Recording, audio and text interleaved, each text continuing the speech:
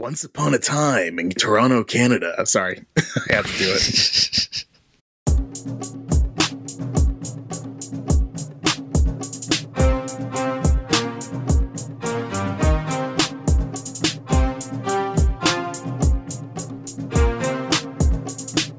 You're listening to Rookie Pirate Radio, the official anime and manga podcast for InBetweenDrafts.com. I'm John Negroni. And I'm Travis Hymas. And today we have a returning guest with us for an all-new anime roundtable where we will be discussing Scott Pilgrim Takes Off. And Travis, since you're so much better at introducing guests than I am and just generally make them feel welcome, why don't you do the honors? Well, today we have here the effervescent editor of the In Between Drafts game section, the balance to the rest of our madness, the one and only Evan Griffin joining us here. I wouldn't call it balance to the madness, but I certainly add something to it. Hi, hello. You put the effort in effervescent. Effervescent. Words. Welcome, Evan. We're so glad to have you here. First time you and I are on Rookie Pirate Radio together. But you've guested on Cinemaholics a few times before, and but that was ages ago, as we were talking about before we started this whole thing. But yeah, welcome back to Rookie Pirate Radio. How you doing? Good, thank you. I am. I've been on Rookie Pirate Radio once before.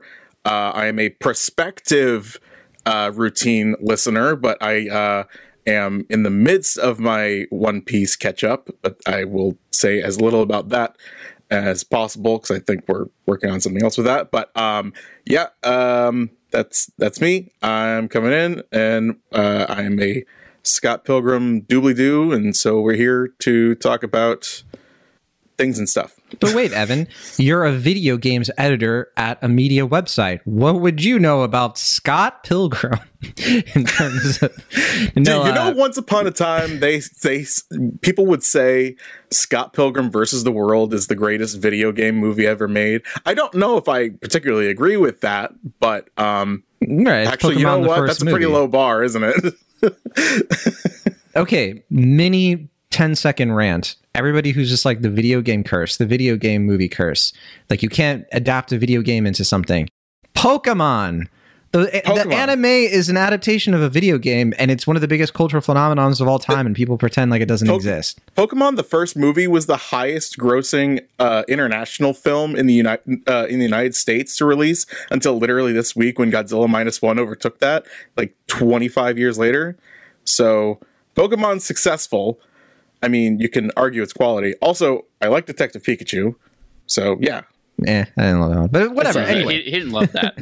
Anime adapts video games pretty well. Ironically, video games don't adapt anime very well usually. Yeah, that goes either way, doesn't it? Or it doesn't. Well, the lesson of that story is that everything should be adapted into anime, which is probably a good segue into. Actually, first, Travis, before we take off with our discussion of Scott Pilgrim Takes Off, I do have an email to share with you that it definitely isn't fake. So this is from none other than Jamie Lee Curtis, an established One Piece superfan, obviously. So I'm just going to read this. Dear Rookie Pirates, this is really me, Jamie Lee Curtis, and not John reading a lot of fake email for a bit. Hello. It has come to my attention that the Rookie Pirate Radio podcast community has discovered a cutting-edge new technology for correspondence on all things One Piece. However, it would behoove me not to ask if this utopic dreamscape where listeners like me, Jamie Lee Curtis, can interact with you, Travis, and the rest of the gang and friends of the show on a daily basis, and that has even more subgroups with topics ranging from anime and movies to books and which pizza chain is the best. Oddly specific, I know, but I'm holding out hope for Domino's. I promise this isn't John making this up. This really is Halloween Scream Queen and Oscar darling Jamie Lee Curtis. Thank Goda for the ability to email you and Travis so easily at rookiepirateradio@gmail.com. You may want to read that again in case you have a special guest with you. Not that I would know about your scheduling plans, but if that person hasn't heard in a while, it's rookiepirateradio@gmail.com, which is how I'm emailing you right now. Thanks for the memories, and Itachi deserved it. Warmest and most sincerest regards, Jamie Lee Curtis. Wow, Travis, talk about starstruck. It's about family. I mean, it's great to know that while Jamie Lee Curtis is filming her role on One Piece season 2, that's definitely confirmed. That she'll be taking her downtime, doing her research by listening to our manga recaps for thousands of chapters later. How do I get everything wrong with One Piece? I know just the two guys. And Travis, I do think old Jamie Lee is onto something with that part about connecting instantly with listeners of the show and beyond. Don't you think? Oh yeah, it's that thing I was going to tell you about when you went on your big journey to find other One Piece fans to connect with and definitely not get COVID. And that was we have a Discord, which is linked in the show notes. Discord, of course, a wonderful little app where you can join the In Between Drafts server and get updates on our new articles. Also talk about One Piece spoilers if you're up to date. If you're not up to date, we have a One Piece channel there. But we also cover everything from films, games, music, and more. We're always hanging out in there and waiting to hear from you. Discord got me through COVID. We should have done a whole channel called John Got COVID. Yeah. And it's just me being like, I'm lonely by myself in Thailand. Be careful what you wish for. I can make that channel. Don't know. That was just Evan is a mod on the Discord, so if you have any requests, he's here right now. He's actually the one who created the server. So I am the one. I'm the one who created the server. Believe it or not, I created that server. We did a launch party for the Game Awards last year, and that's when the Elden Ring's award was interrupted by some child.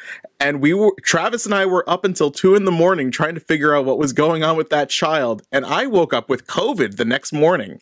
It's a curse. It is. Man, that was actually really... We should do that again. Not the Game Awards. Not the Game Awards, please no. Just a party. Just like a party. Wait. If we do a party on the Discord, which pizza chain is going to cater? Domino's. That's my... Wait, Evan, did you stake Domino's. Your claim in the... once upon a time... I did. The last 2 times I had Domino's, my body rejected it. So I'm not sure. I think it's going to be kind of a losing battle for either of them. It's just which one's going to be less of a problem. Yeah, so you're not picking any side. You're sitting on the fence. I mean, on a actual, like, if I have to check a box, it's Domino's.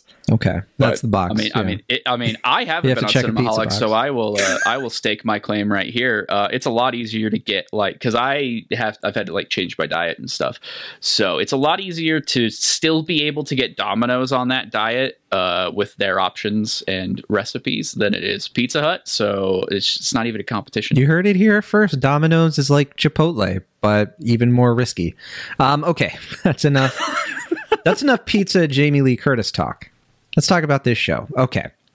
Scott Pilgrim Takes Off is a new-ish anime series that's now streaming on Netflix. It's based on the highly acclaimed manga-inspired graphic novel series, Scott Pilgrim, which was first written by Brian Lee O'Malley in 2004 and ran until 2010. But this is no ordinary adaptation. The title isn't only different because it's a new series, it's because Scott Pilgrim Takes Off is also somewhat based on the 2010 film adaptation and notorious cult classic directed by Edgar Wright, and even features almost the entire original cast now coming into this anime as the voice actors. Taking a page from the graphic novels, the movie, even the video game, Scott Pilgrim Takes Off seemingly combines all these Scott Pilgrim mediums into a unicorn-shaped blender to tell a surprisingly fresh and updated take on the source material that goes in directions that maybe not even longtime fans will see coming. The show certainly kicks off in much the same ways the first graphic novel and movie, but by episode 2, it should become incredibly clear that this new Scott Pilgrim series has reached a totally new level. And we're going to do our best to avoid spoiling these and other details for the first part of our discussion, and we will warn all of you when we do decide to go deeper and talk about things that will be a little bit spoilery. So, Scott Pilgrim Takes Off initially released on November 17th. It's been massively praised by critics and fans alike. O'Malley himself co-developed the show with Ben David Grabinski. Evan, you are our player one. What did you think overall of Scott Pilgrim Takes Off? Are you taking off or taking it off your list of I don't even know what I was doing there. Something. That sure was something, John. What I would say about Scott Pilgrim Takes Off is that I was going into it kind of like without any expectations, and I was kind of one of those original like crazy Scott Pilgrim heads where I discovered it with the movie. I saw it in the movie in the movie theater like 3 times before it left the theater because that movie bombed the weekend it came out. I dragged friends to it. It came out on DVD. I showed it to tons of people, read the comics so many times, and I kind of just let it kind of dissipate for a little while for myself. And it stopped becoming my Roman Empire for a few years because I realized it was getting annoying. And I also kind of realized that a lot of people were taking the wrong lessons from it. And I feel like maybe Brian Lee O'Malley would agree with that, but I'm not 100% sure. Actually, maybe this show thinks I'm that too. 99% sure. Based on this show. So, but I even played the game. I made a lot of friends with Scott Pilgrim in different phases of my life. Is Scott Pilgrim in the room with us right now, Evan? No. I don't want him to be. I'm afraid of him. He's terrifying. So basically my point is I'd kind of let go of it, but I love Science Saru as a studio. So when I was coming to Scott Pilgrim Takes Off, it was really interest in that studio and the incredible work that they do, especially with Masaki Yuasa. So I think that's kind of where I was approaching it from. And even watching the first episode, I was just kind of lulled into a false sense of security with it. And then the show kind of took off, for lack of a better term. It really just kept impressing me minute by minute after the first episode is all I'll say from there.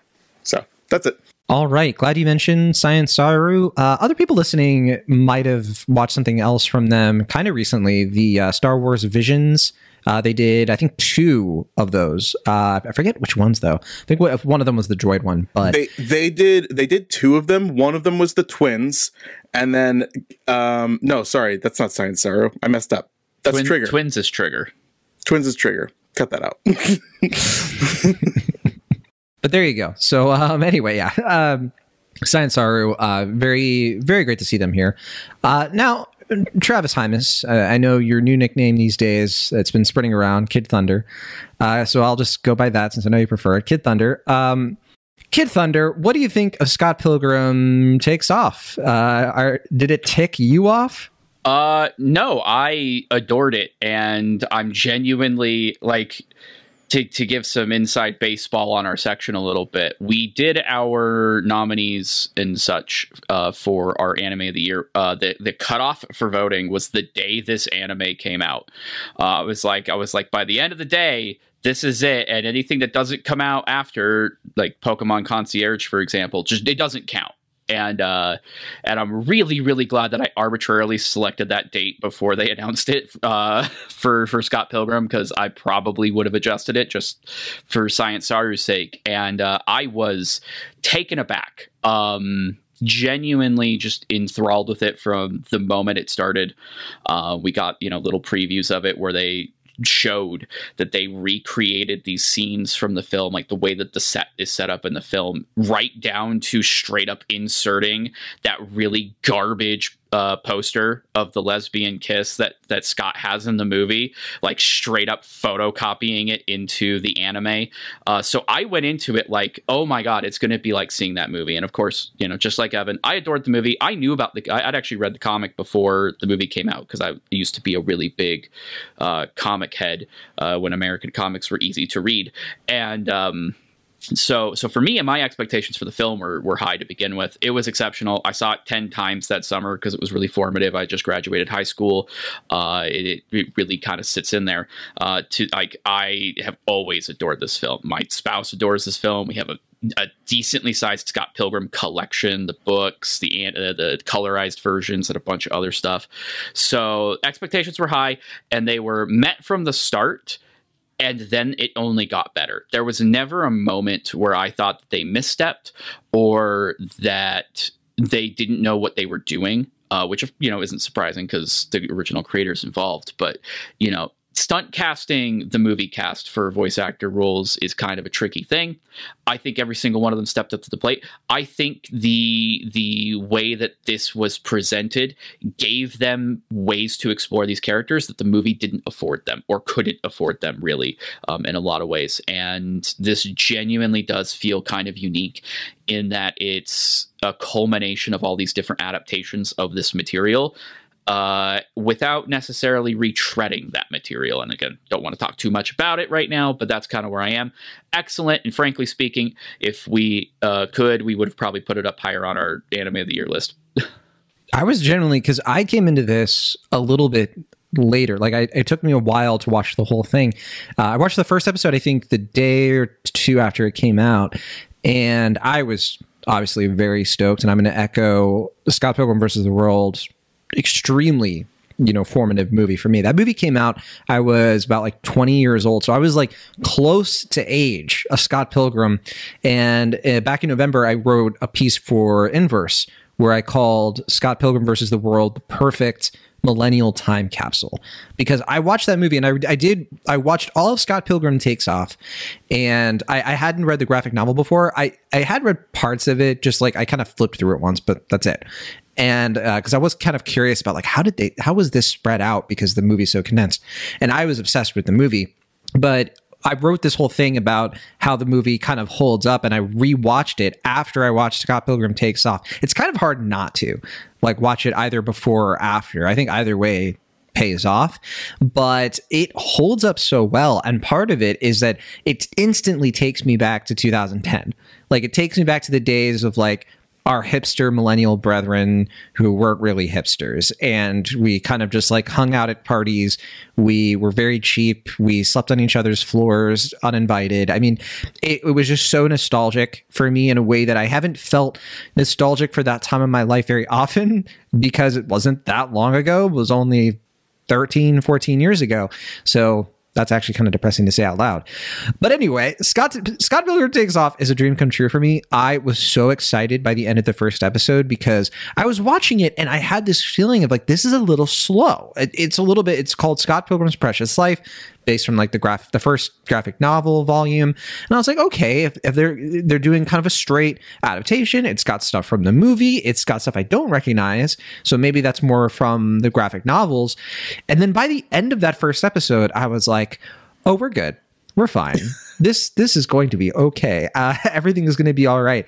It can't be understated that Scott Pilgrim versus the World, big cult hit, because when it initially came out, I was working at a movie theater at the time, and I worked at a second run theater, a dollar theater colloquially, and I dragged a bunch of my close friends out to see the movie at the expensive theater, the first run theater, the week it came out. Big mistake. It was at the dollar theater that next weekend. It only was at first run theaters in our area for 1 week. And I suspect a lot of other places, they took it right out because it just completely bombed. And we're not here to talk about why it bombed and all of that. I mean, it was a bit of a surprise because Edgar Wright was on such a hot streak. But one of the things I love so much about Scott Pilgrim Takes Off is it takes the goodwill of the fan reaction over the years of people who've been like, no, Scott Pilgrim versus the World is actually one of the best movies of the 2010s. It's like genuinely one of the best Edgar Wright movies. And, I still love Baby Driver personally, but it's hard to like Baby Driver these days. That said, you can watch Scott Pilgrim Takes Off, and it's almost like it's reclaiming this sort of like thing that I always believed about Scott Pilgrim versus the World and what it was trying to do, and even its flaws. Like, it's actually taking a look and having a conversation with the movie and being like, yeah, Edgar Wright being like, if I did it again, I wouldn't do that. And it's just so honest and it's so purposeful in that way. And at the same time, this thing is so dang original for something that's based off of 2 or 3 other things. I'm in awe of it. It's just so clever. And there's a whole thing we'll have to talk about later where I might have to accuse this adaptation of plagiarism, but we'll get to that. We'll get to that. Plagiarism on me personally, by the way. And Evan doesn't know about this, but Travis does. Is there anything else you guys wanted to get into though, before we kind of open it up a little bit and talk more about like, what the heck is this thing and why, what did it actually do? Yeah, I would love to talk about Science Saru some more. and the way that they have adapted the original comic style. Because you're right, it is a time capsule, and there could have been a lot of different ways that they could have, modernized the story or the background, but instead they very much leaned into kind of what O'Malley has said before, and even what Edgar Wright has said about the setting for the film, is like that it's almost this kind of mystical version of like 2005, basically, where like everybody still had a flip phone. Amazon was a new thing. They make the change in the first episode to where Ramona is delivering Netflix DVDs, which is so anachronistic that like the same year this came out, Netflix stopped doing that. Like these little charms and tweaks, they really lean. It allows them to kind of lean back on those original comic designs, but you can just see how much work went into rendering them as these almost three-dimensional bodies. It's very fluid. There's tons of really hard tracking shots that are happening just in the first 15 minutes of the show. There's the scene of Ramona in the dreamscape, which the movies don't get into, but the comic does a lot, and the anime kind of splits the difference on. And it's her skating through effectively Scott's subconscious, and it's gorgeous. What a way to start the episode off. Like, Science Saru is kind of a studio its entire premise is experimentation. They never make the same thing twice. It's always weird. It's always with an entirely different animation style. They're often implementing new technology, and in a way that doesn't make me want to throw myself out of a window. They're always challenging themselves. It's always a new director at the helm. And in this case, they're actually adapting something that does have this really distinctive look that you can't just let go of. And they really made it theirs. I'm in awe of the work yet again. Yeah, we should mention Edgar Wright was a producer, and part of this whole thing's development was Edgar Wright being approached by someone named Jared LaBeouf about doing this back in 2018. And eventually they brought it to O'Malley, and what got O'Malley into the concept was, it could be something totally different. Something that, Grabinski in particular was like, there's a way to do this where we could say something really cool here and do something with this that's really true to your graphic novels. And here we are. And I got to say, there's been discourse or whatever about, whether or not this is anime or whether or not it's an animated series. I think the answer to that question is who cares? And the answer to that question is whatever. Which, by the way, for my money, my favorite episode in the whole thing is whatever. And it's because of the first 2-3 minutes are just some of my favorite minutes in anything that I've seen in a little bit of time. What about you, Evan? Was there anything else that you wanted to touch on before we kind of open things up and ask the people who haven't seen this to politely go away for a little bit? I feel like we may just be an echo chamber of Buddy Holly glasses at this point. But I mean, yes, Scott Pilgrim versus the World, I think Edgar Wright at its peak. I think that the work by Science Saru, like Travis said, fluidity, they're huge on tableaus and experimentation, and a little bit of less is more. And you see that in stuff like Devilman Crybaby, what they did, and even films like Ride Your Wave, shows like Keep Your Hands Off Eizouken. And again, like those were the things that I was interested in seeing come through when they did a Scott Pilgrim adaptation. And I feel like I got like a perfect marriage of their style of thing. Like certainly not like Ping Pong, but like actually, if you look at the manga of Ping Pong, you can look to Scott Pilgrim Takes Off, right? Where they clearly have a deep love of these mediums and the medium of animation and translating to that. And also, having never been to Toronto, Canada, I've missed opportunities to go, but I know for a fact that this show tried to lean more into that as well. I think that there's just a lot of care, not just from the animation crew, but from O'Malley and the co-writer, like on the actual characterization. It's the characterization for me that's the biggest takeaway for this series. Like that's really kind of the thing that blew me away, in that I didn't realize, for as much as I love the comics and the movie and the video game, that we never got these kinds of characterization notes that the series goes into. And I'm glad that we got that. So that's where I'll leave it. I've been to Toronto. Fun place. Don't go in January and have fun. It's like, oh, just like Degrassi. But there you go. Yeah, let's open it up then. And I think that, yeah, I mean, I echo a lot of that. And I just think that, yeah, part of what I appreciate the most about the animation approach is that they really didn't overdo it on trying to mimic Edgar Wright.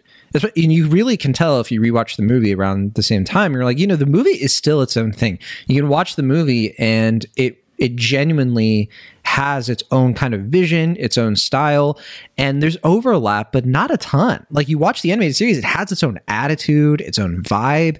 It's very different. And that's why I really like that all three of these things, and video game too, so 4 things, can kind of just like complement each other and not be in competition, which I think is pretty great. But let's open this up. I mean, holy cow. We start this show with just a complete topsy-turvy, what in the world is going on? I genuinely for a second thought that I was like, oh, is this in the graphic novel? And I just didn't know that. But then I quickly figured out, I was like, nope. Like, this is just completely... So what happens, Travis? This is your spoiler warning. This is the moment. If you haven't seen it, go hop on Netflix, watch the entire thing. Once you start, you won't be able to stop. So just knock it out. Oh, it's so bingey. Come on back. We will be here. But I'm going to give everybody a second. Okay. So what happens is, as the title implies, Scott Pilgrim takes off. The anime, for people who didn't take the spoiler warning and are still listening, the anime does follow the plot from the beginning of the film to the first fight with Matthew Patel. And whereas in the film and in the comic, Scott beats Matthew Patel, the first Evil X, Scott absolutely eats garbage. Right in the, like, he is taken out almost immediately. There are coins left. If you've seen the films, if you've read the comics, if you've played the games, wait a minute, what? And then that's how the episode ends. It just leaves it as, okay, now what?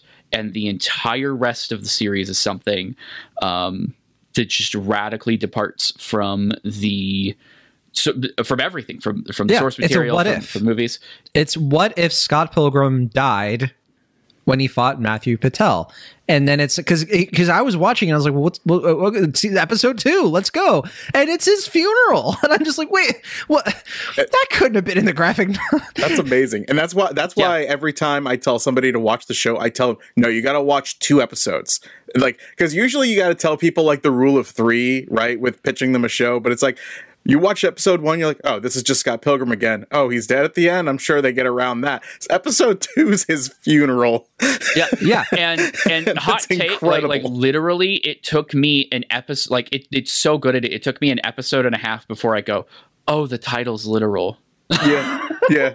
Just like it hit me like a revelation. Like, oh, this is just that's how good they pull this off. Is like you don't even realize, oh, he's not coming back. Right. And he's barely in the entire season. It's still unclear if we're going to get a season 2. I pray to whatever gods may possibly exist that we get a season 2 of this show, because the beautiful, miraculous thing this show does is it then takes the evil X's, it takes Ramona, and it makes the story about them instead of Scott. Scott is still part of the story. The whole thing is a whodunit. It's Ramona becomes the protagonist. Ramona tries to figure out what happened, and she kind of contends with her issues the way that Scott deals with his issues in the previous adaptations, or the adaptation and then the original.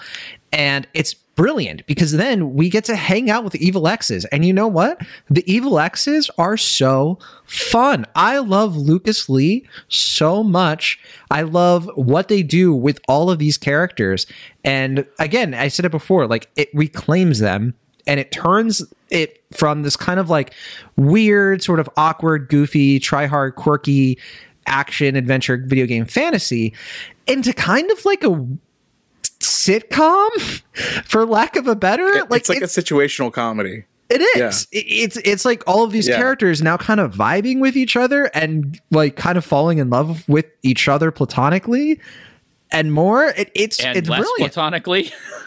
Can I also mention how the show is bingeable? I forced myself to pace myself on it, but part of the reason it's bingeable is Scott taking off literally is not the only thing that the show upends. It's like there was a thesis for every single episode of this show that was, how do we fundamentally upend the status quo of the world of Scott Pilgrim? And Yes. the first one's the easiest, because people have said for years that Scott Pilgrim is an a-hole. Yes. So, Yep. and everybody knows this. He is the worst. And that's kind of part of the point, and what I was alluding to when I say that, like, people take the wrong lessons from it, in the same way that any faulty protagonist that is an imperfect human that's trying to learn how to be better, like, Scott never really learns that, and the movie just kind of like settles on letting him have what he wanted.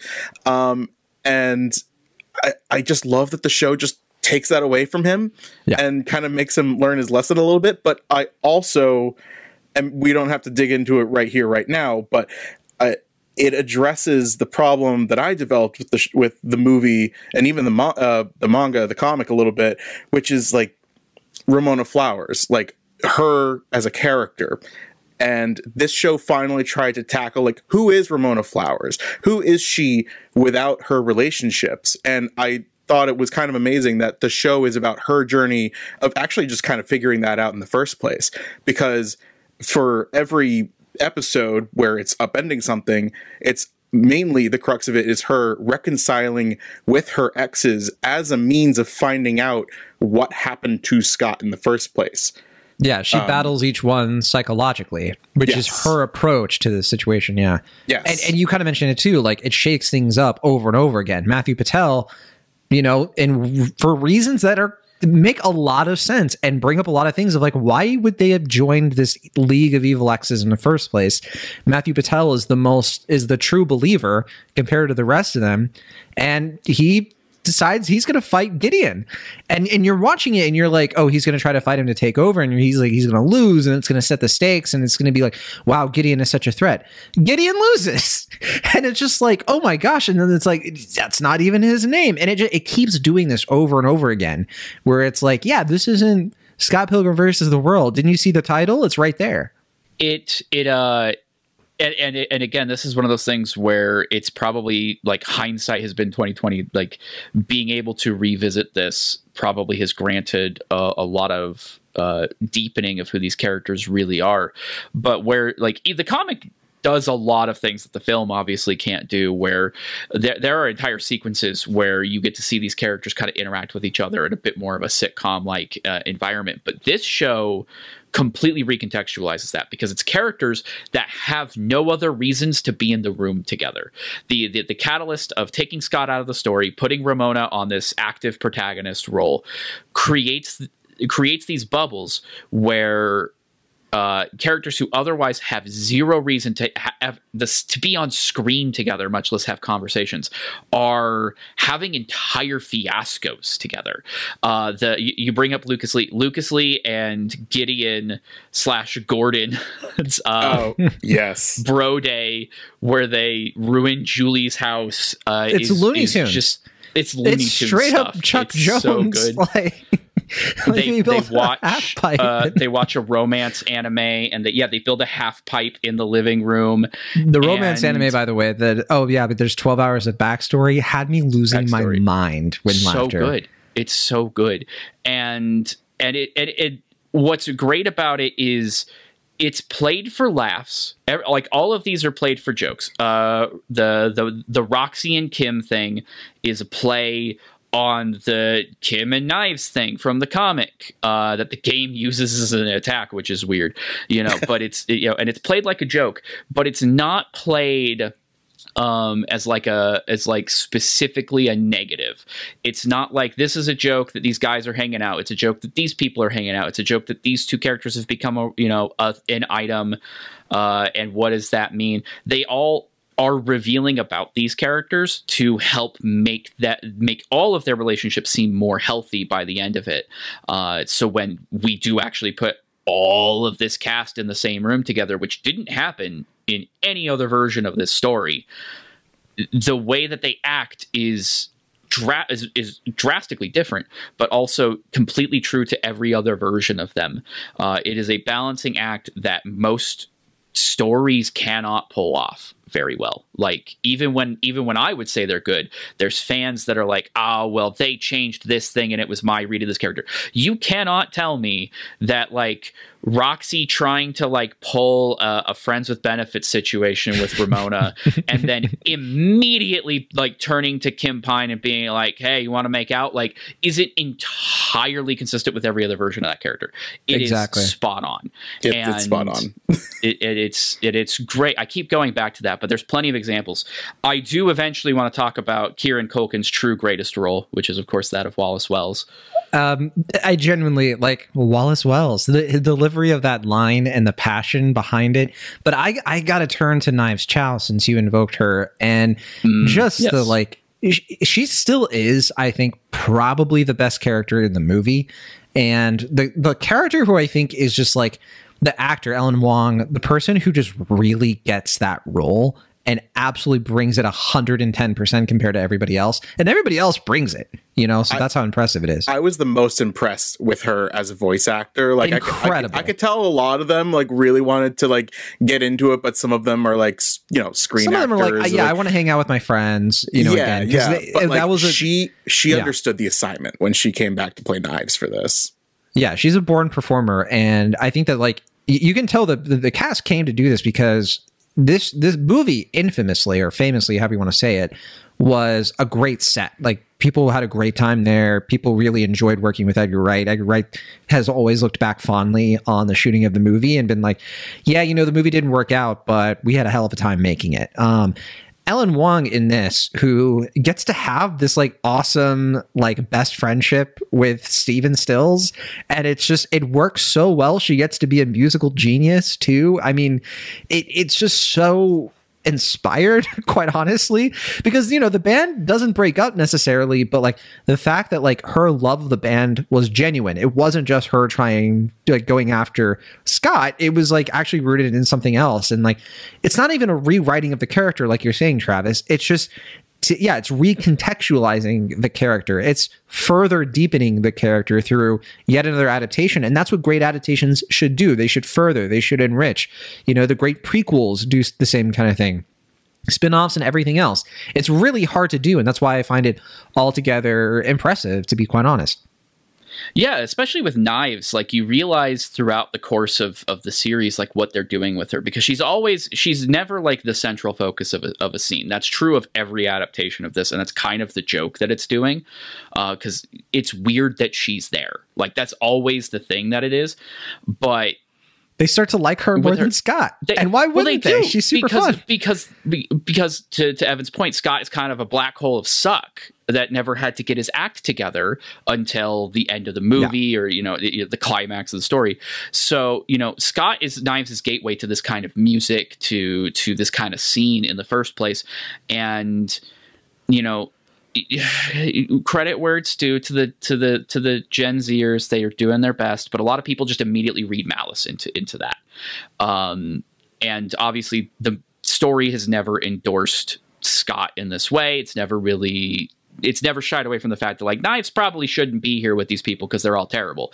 But here, by getting him further away from her, she's not only no longer pushed down by like her parents keeping her away from things that she might be interested in, like the larger indie music scene, but the talents that she actually has. She's allowed to spread her wings because Steven Stills has no interest in anything other than furthering that. He becomes kind of a sort of mentor to her, not in a creepy way, not in a not in a groomy way. He takes on that big brother role, and he is just in awe of her the whole time. He's like, oh, and that subsequently gives him something that he's never had in any version of the story, and that's some sort of grounding about his own like self-esteem with his music and his performing. It's what he wants to do, but it never gets resolved really until now. Yeah. If I have any criticism, it's that And it kind of plays into, I think they need another season because there are still some characters here. It's such a crowded ensemble, and we do have so many people getting to stand out and do their thing. There are some characters that my complaint is we don't get enough. And it's okay, I think, because the writing is good and that, too much of a good thing and all that. But Envy, I wanted way more. I wanted way more of a deep dive into that character. Brie Larson comes back to play her. Obviously, Clash, a Demon Head is still a perfect band. That it's a straight up bop. It's a banger and a half. Also, the twins. I feel like they always just get shortchanged over and over again. They don't get a lot. They get more here than the movie. They were still a plot device here, really, more than anything. They're like, we got to get up to 7, make them twins. That's how it always comes across to me. And I have to assume that the graphic novel does them justice comparatively, but I think they have more lines of dialogue here than in the manga. Yeah. Actually, they are like it's almost played for a gag that like you said, oh, we got to get to 7, do 2 of them at the same time, like it is almost itself kind of like a cutaway jokey Oda style thing where it's like, oh, you cared so much about this and actually it was all just a pun, and it's debatable. I do like the idea that like we haven't talked about the real big twist still yet, but I do like their role in that they become players in how that all sequences, because again, it's one of those things where it's like that's potentially a future that already existed. I like that idea. Like that could be something cool to explore. Yeah.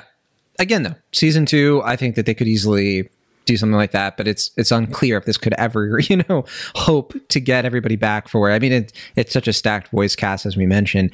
You mentioned Wallace Wells, and Todd Ingram. Oh my goodness gracious! Like that entire arc. It's one of the best through lines of the entire show. It's such a great gag. The vegan relapse.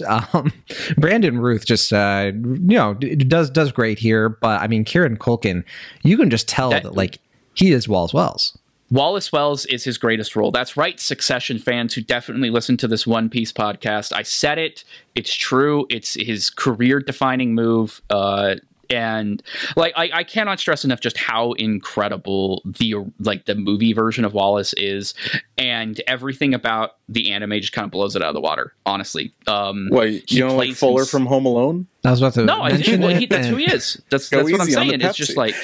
Yeah, it's the it's just the fact that he gets a bigger role and literally tries to steal the show, but then they use that relationship with Todd to demonstrate, like, number one, queer relationships can be just as messy as straight ones. That's great. But like to talk about the more thematic elements, that stuff with like sparks that happen, like what's actually special about Scott and Ramona? Well, we're going to explore that by matching up a bunch of other characters and show you what they might see in each other. And then for Todd to be just outwardly rejected, it's actually kind of heartbreaking. Again, perfectly delivered by Wallace. It's in character for him, but you feel for a guy who in the movie you very much enjoyed seeing getting headbutted. Like I literally can't not think of Todd sulking over a bucket of popcorn with a stick of butter on top in my mind's eye or whatever. More. It's so good. It's so good. It's just such a very funny show. It is. So on that note, Travis, because I like that last note that you mentioned there about like all these different matchups, because a big thing that stands out to me is the show making a point of exploring relationships that aren't romantic relationships. Maybe they could be, maybe they're flings, but a lot of them are just platonic or just like friends or like making friends or like mutual friends. And I think that that's huge, because I think that a lot of what gets hung up on in the lore of Scott Pilgrim is exclusively what's going on with the romantic relationships between the history with Envy, the history with Ramona and the exes, the history with Knives and the Ramona thing and all that. And I think that it's actually such a mature, really fascinating move to take all of these characters and give them a complexity by not like mixing and matching them in a way that like a lesser show would. It's like actually having an illustration of what friendships are like in your 20s, which I think is really cool. And I almost wonder, I don't know if this is true for sure, but I feel like all of these characters are personally and emotionally better off without Scott in their lives, or at least for the better part of this show, because the only ones that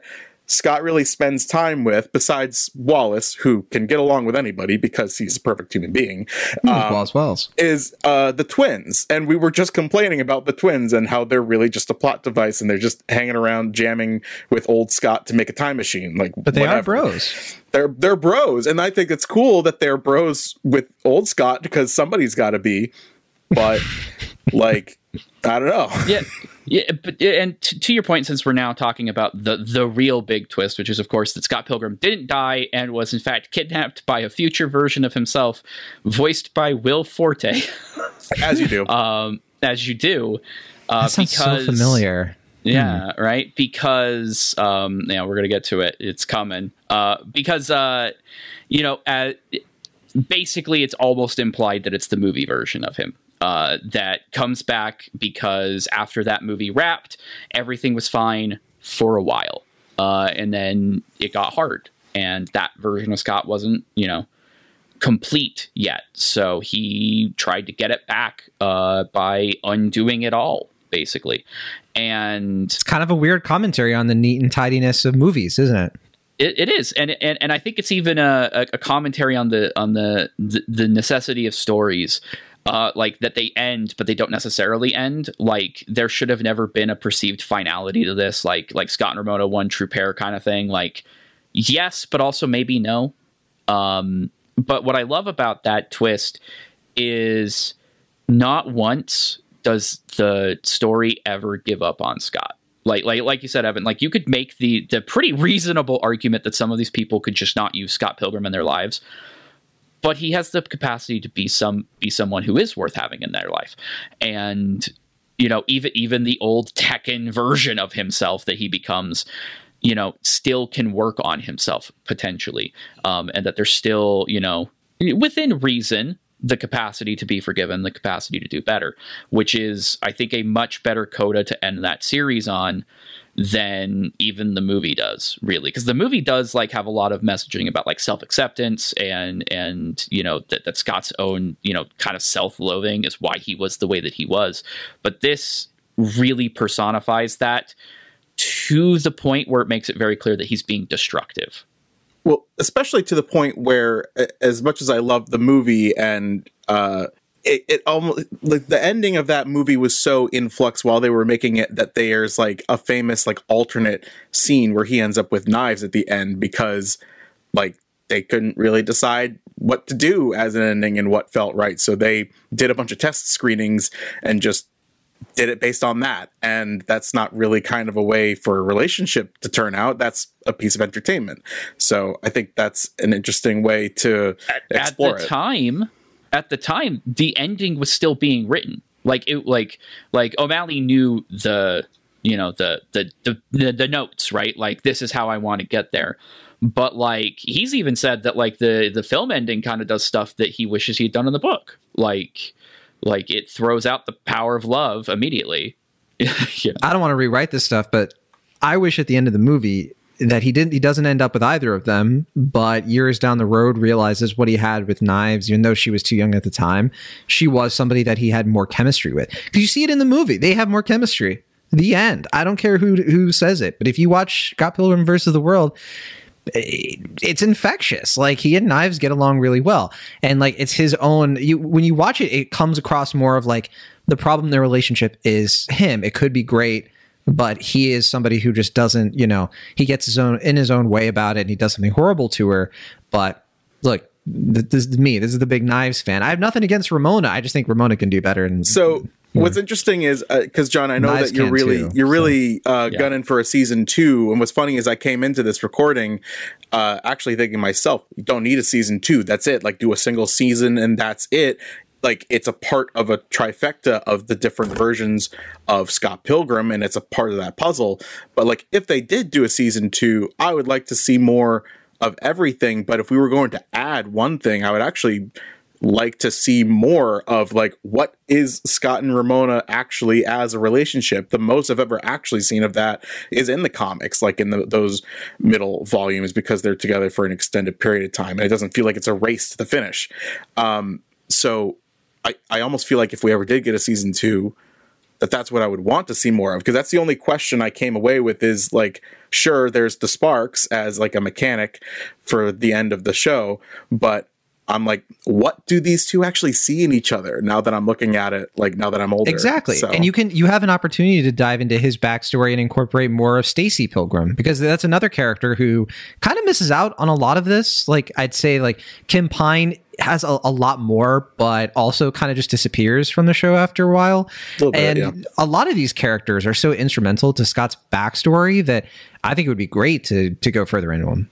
Yeah, and then you can actually see that twist, the change, the time, and like, hey, I want to be a different person. You could see him actually put that into practice and make that the struggle now. Exactly, yeah, because that's not totally resolved yet. He says like, oh, I won't turn out that way. Well, I mean, we'll see, right? But I do think that it's leaning in that direction where if the evil X's are still alive and they're like a group of friends in a Toronto sitcom where you can literally have an episode start with like the Family Matters theme, then yeah, you have like for Scott a support system that could be part of the message. He could have this kind of like building rapport with people who used to be his enemies, all that fun stuff that you want to see in anime, right?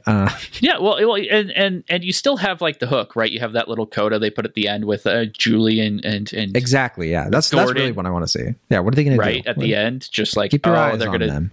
I mean, keep your eyes on them. That's fun. You jest that those are things that we don't want to see in anime, but like you look at Science Saru's work and they do a lot of that, right? They do a lot of that. It is their bread and butter. Like you look at ping pong, just ping pong alone. Like sure, the matches in that are exhilarating, but a lot of what the crux of that show is the emotional connection between them. We haven't even talked about how incredible the action is in this. Yeah, I was to say, to your point. I was going to say, to your point, this whole episode, we have somehow not brought up the fact that there is a ninja paparazzi fight with Lucas Lee on a skateboard set to the dead by the way, Kennedys. to a song from the Tony Hawk soundtrack. Yes, of course. Because the soundtrack's amazing too. But then also Ramona and Roxy getting like catapulted into like a film history other universe that somehow also coincides with the subconscious stuff that has been set up. I mean, it's brilliant. It's such good staging, such good choreographing and scene structure. I just love it. Yeah, and it's not overdone. It doesn't overstay its welcome. It kind of is used to cap off each episode. It kind of follows a really strong flow. I mean, even the animation that they recycle is incredible because it's not only good, but it makes a point because they start every episode after the first one with Ramona changing her hair because she always changes her hair, and you kind of realize that that's repetitive for a reason. I felt refreshed along with her, honestly. Yeah, I was like, it's this so is nice. good. You don't mind, and then you realize, oh, they're making a point with this, right? And it's a just ritual. It's a ritual. It's a thing that she uses as her own kind of like reset, if that makes sense. A metaphor of like going from guy to guy, hair color to hair color. Yeah. It's her own. It's her own. Not necessarily healthy coping mechanisms, right? But speaking of all of that, though, we got to get into John's cope because we cannot let this. Cope. You mean this, okay. We cannot let this go. Is this the thing that I don't know about? I'm going to find out about it now. So the big twist, right, is that the whole show, the whole story is set around a mystery of like this person has gone missing. In this story that references and is self-aware of a lot of other interconnected properties, right? And the twist is that the person was kidnapped by their future self in order to prevent a canon event that happens in these other properties. That's the exact setup, construction, and twist of the serial novel I wrote in 2013 and 2014. I promise I wrote this kind of fan fiction-y kind of thing called The Pixar Detective. It was the first creative writing I ever wrote, and it was called The Pixar Detective. I released a new chapter every 2 weeks. That was the big twist. I don't care. It's been out for 10 years. I don't care about spoiling it. But that's the big twist, is that the kid from Monsters, Inc. gets kidnapped by her future self as the witch from Brave. And like, it's literally the same. And I tell this to Travis, and Travis's response is, from now on, please call me Kid Thunder. My actual response was to send him the H-Bomber guy plagiarism video. Obviously, it's a fluke of cosmic proportions, but okay, but is that not kind of like eerie how similar that I'm not gonna lie, John, I didn't realize you were going to be talking about your own form of writing, and I thought you were talking about Spider-Verse. This is me we're talking about, though, so it's I would suggest find out if somebody read your AO3 post and put it in the Sony leaks, because that seems like the most likely thing that happened. To defend myself, the Pixar detective was widely read. Like, we're talking about hundreds of thousands to millions of like downloads and views. He sent me the site because I was like, prove it. He didn't believe me. But a lot of people did read this, and because what happened was, it was part of the Pixar theory thing. People kept asking me to add to the theory, and I was like, I'll write a whole novelization kind of thing for it. So people read that because they liked the theory, right?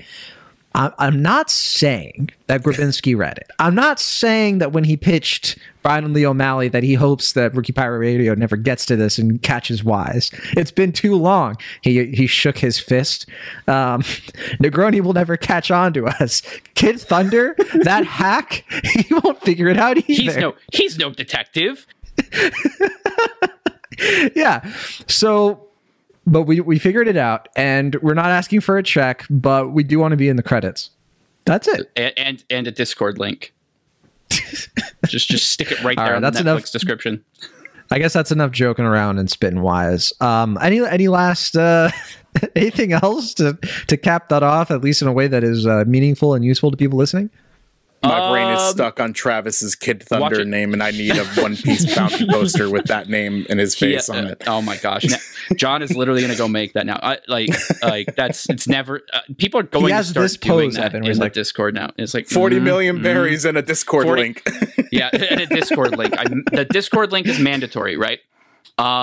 I do want to. I'm about to like lose my thought because I got completely distracted by that. I do want to say we talked a lot about the movie cast coming back doing the voiceovers. That's great. I love it. No notes. Genuinely, I think everybody did a good job. You know, some are more attuned to doing voiceover work than others. It is what Gotta it is. shout out Jason Schwartzman and Johnny Simmons. Loved them too. Yeah, totally. They're so good. Young Neil does more in this. We could talk forever about it, but I do also want to highlight the Japanese voice cast. I didn't have a chance to check this out. Oh boy, it is stacked. It's Michael Cera speaking Japanese. No, it's actually kind of an all-star cast of folks doing like of the anime scene, doing some of these iconic characters, for this series and kind of leaning into it. I love that if you're a Power fan, for example. Like Chainsaw Man's Power? Of Chainsaw Man's Power, she's kind of like popping off. She's Ramona Flowers. And if you needed to know that, if you needed that in your life, get it. It's good. Like, it's just a talented stacked cast. Watch it back in Japanese. You've already watched it. Come back to listen to this. I might, because I'm surrounded by people that skip OPs, and I always love hanging on and letting the OP play through. And the OP for this show was really good, and I mentioned it because I kept forgetting that it's like an English-based like adaptation thing, and like all of a sudden everybody's speaking English. I'm like, oh right, Scott Pilgrim. What? This isn't just another anime. So I do want to kind of shout out. I just saw that the voice actor for Scott Pilgrim is Hiro Shimono. That's Dabi from My Hero Academia. So Indeed. What a fun little and also Zenitsu from Demon Slayer. Wait, so it's kind of perfect, right? Kind of a perfect in between for him. Which we can't say anything about because Evan's here. But yeah. I don't know who that is. I assume it's a One Piece character I haven't gotten to yet. Imagine the Garp panel. You know the one. Got it. Forget it. Forget I said anything. All right. Well, if that's it, boys, I think that this was a very productive conversation about a cheesy video game anime with really good jokes. And I mean, we could shout out a lot of people. A lot of great directors were behind this. First episode, Abel, the animator Abel Gongora directed and wrote this one. And yeah, I mean, it's just a treasure trove, this whole thing. We can't recommend it enough. And I want to rewatch it. It won Best Animated Series for Critics' Choice. Happy to say that I took part in that, and I'd do it again because I really love this thing, and surprisingly so, because look, for Best Anime of 2023, that was a tough call just for me, like looking back on this year, because this year has been full of great stuff. And I know some people in the Discord are probably wondering, well, first of all, is Jamie Lee Curtis going to be a guest? But also, when's Jujutsu Kaisen Season 2 going to get its own thing? And you're going to have to ask Travis. He's the one who keeps delaying it. Well, can you John blame has him? To stop John has to keep to keep yelling at me a little bit more. I needed to process my grief and trauma before we. Evan, you want to come back? I have finished it. I did watch Season 2. So you want me to come back for a funeral dirge? Sorry. Wow. Oh man. Yeah. Just let me know. We gotta get it in soon though, so John can go look at. I told him he had to stop following Usher on TikTok today because Usher's I cannot believe that we are recording an anime podcast on the day that Usher committed a crime of anime. Crime and you look, for me, Jujutsu Kaisen Season 2, sure. Okay. But you know what's been on my mind? You know what I'm going to be reading after this, because it's all the rage? That's right, Solo Leveling. And as somebody who reads the light novels, I'm so stoked because the adaptation is very good. And wait, Travis, does In Between Drafts have episode recaps of Solo Leveling by the editor-in-chief of the website up on the site right now? Well, John, now that you mention it, we sure do. We have the first 2 episodes reviewed and critiqued by our fearless editor-in-chief. We're also covering Delicious in Dungeon week to week. Our unflappable Kayla Chu is covering that because she's a huge fan, and you can tell in her reviews. I love the cooking puns already. We're in for a treat. So be sure to check those out. Yeah, Allison Johnson and like Kid Thunder, she's of course Sister Master, as everyone knows, Lord Sister. But yeah, that'll do it. And Evan, don't worry, your nickname's coming. It'll probably be an inside joke or Easter egg reference to the Pixar Detective, on sale now for free. But thanks so much for listening, everybody. It's time for us to take off. And we do have another One Piece chapter. And Travis, wouldn't you know it, I have the raw scans right on my desktop ready to read tonight. And I'm very excited. And I'm going to send you some cryptic hints momentarily.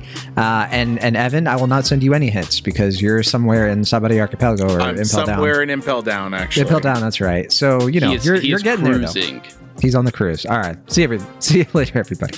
Okay, bye.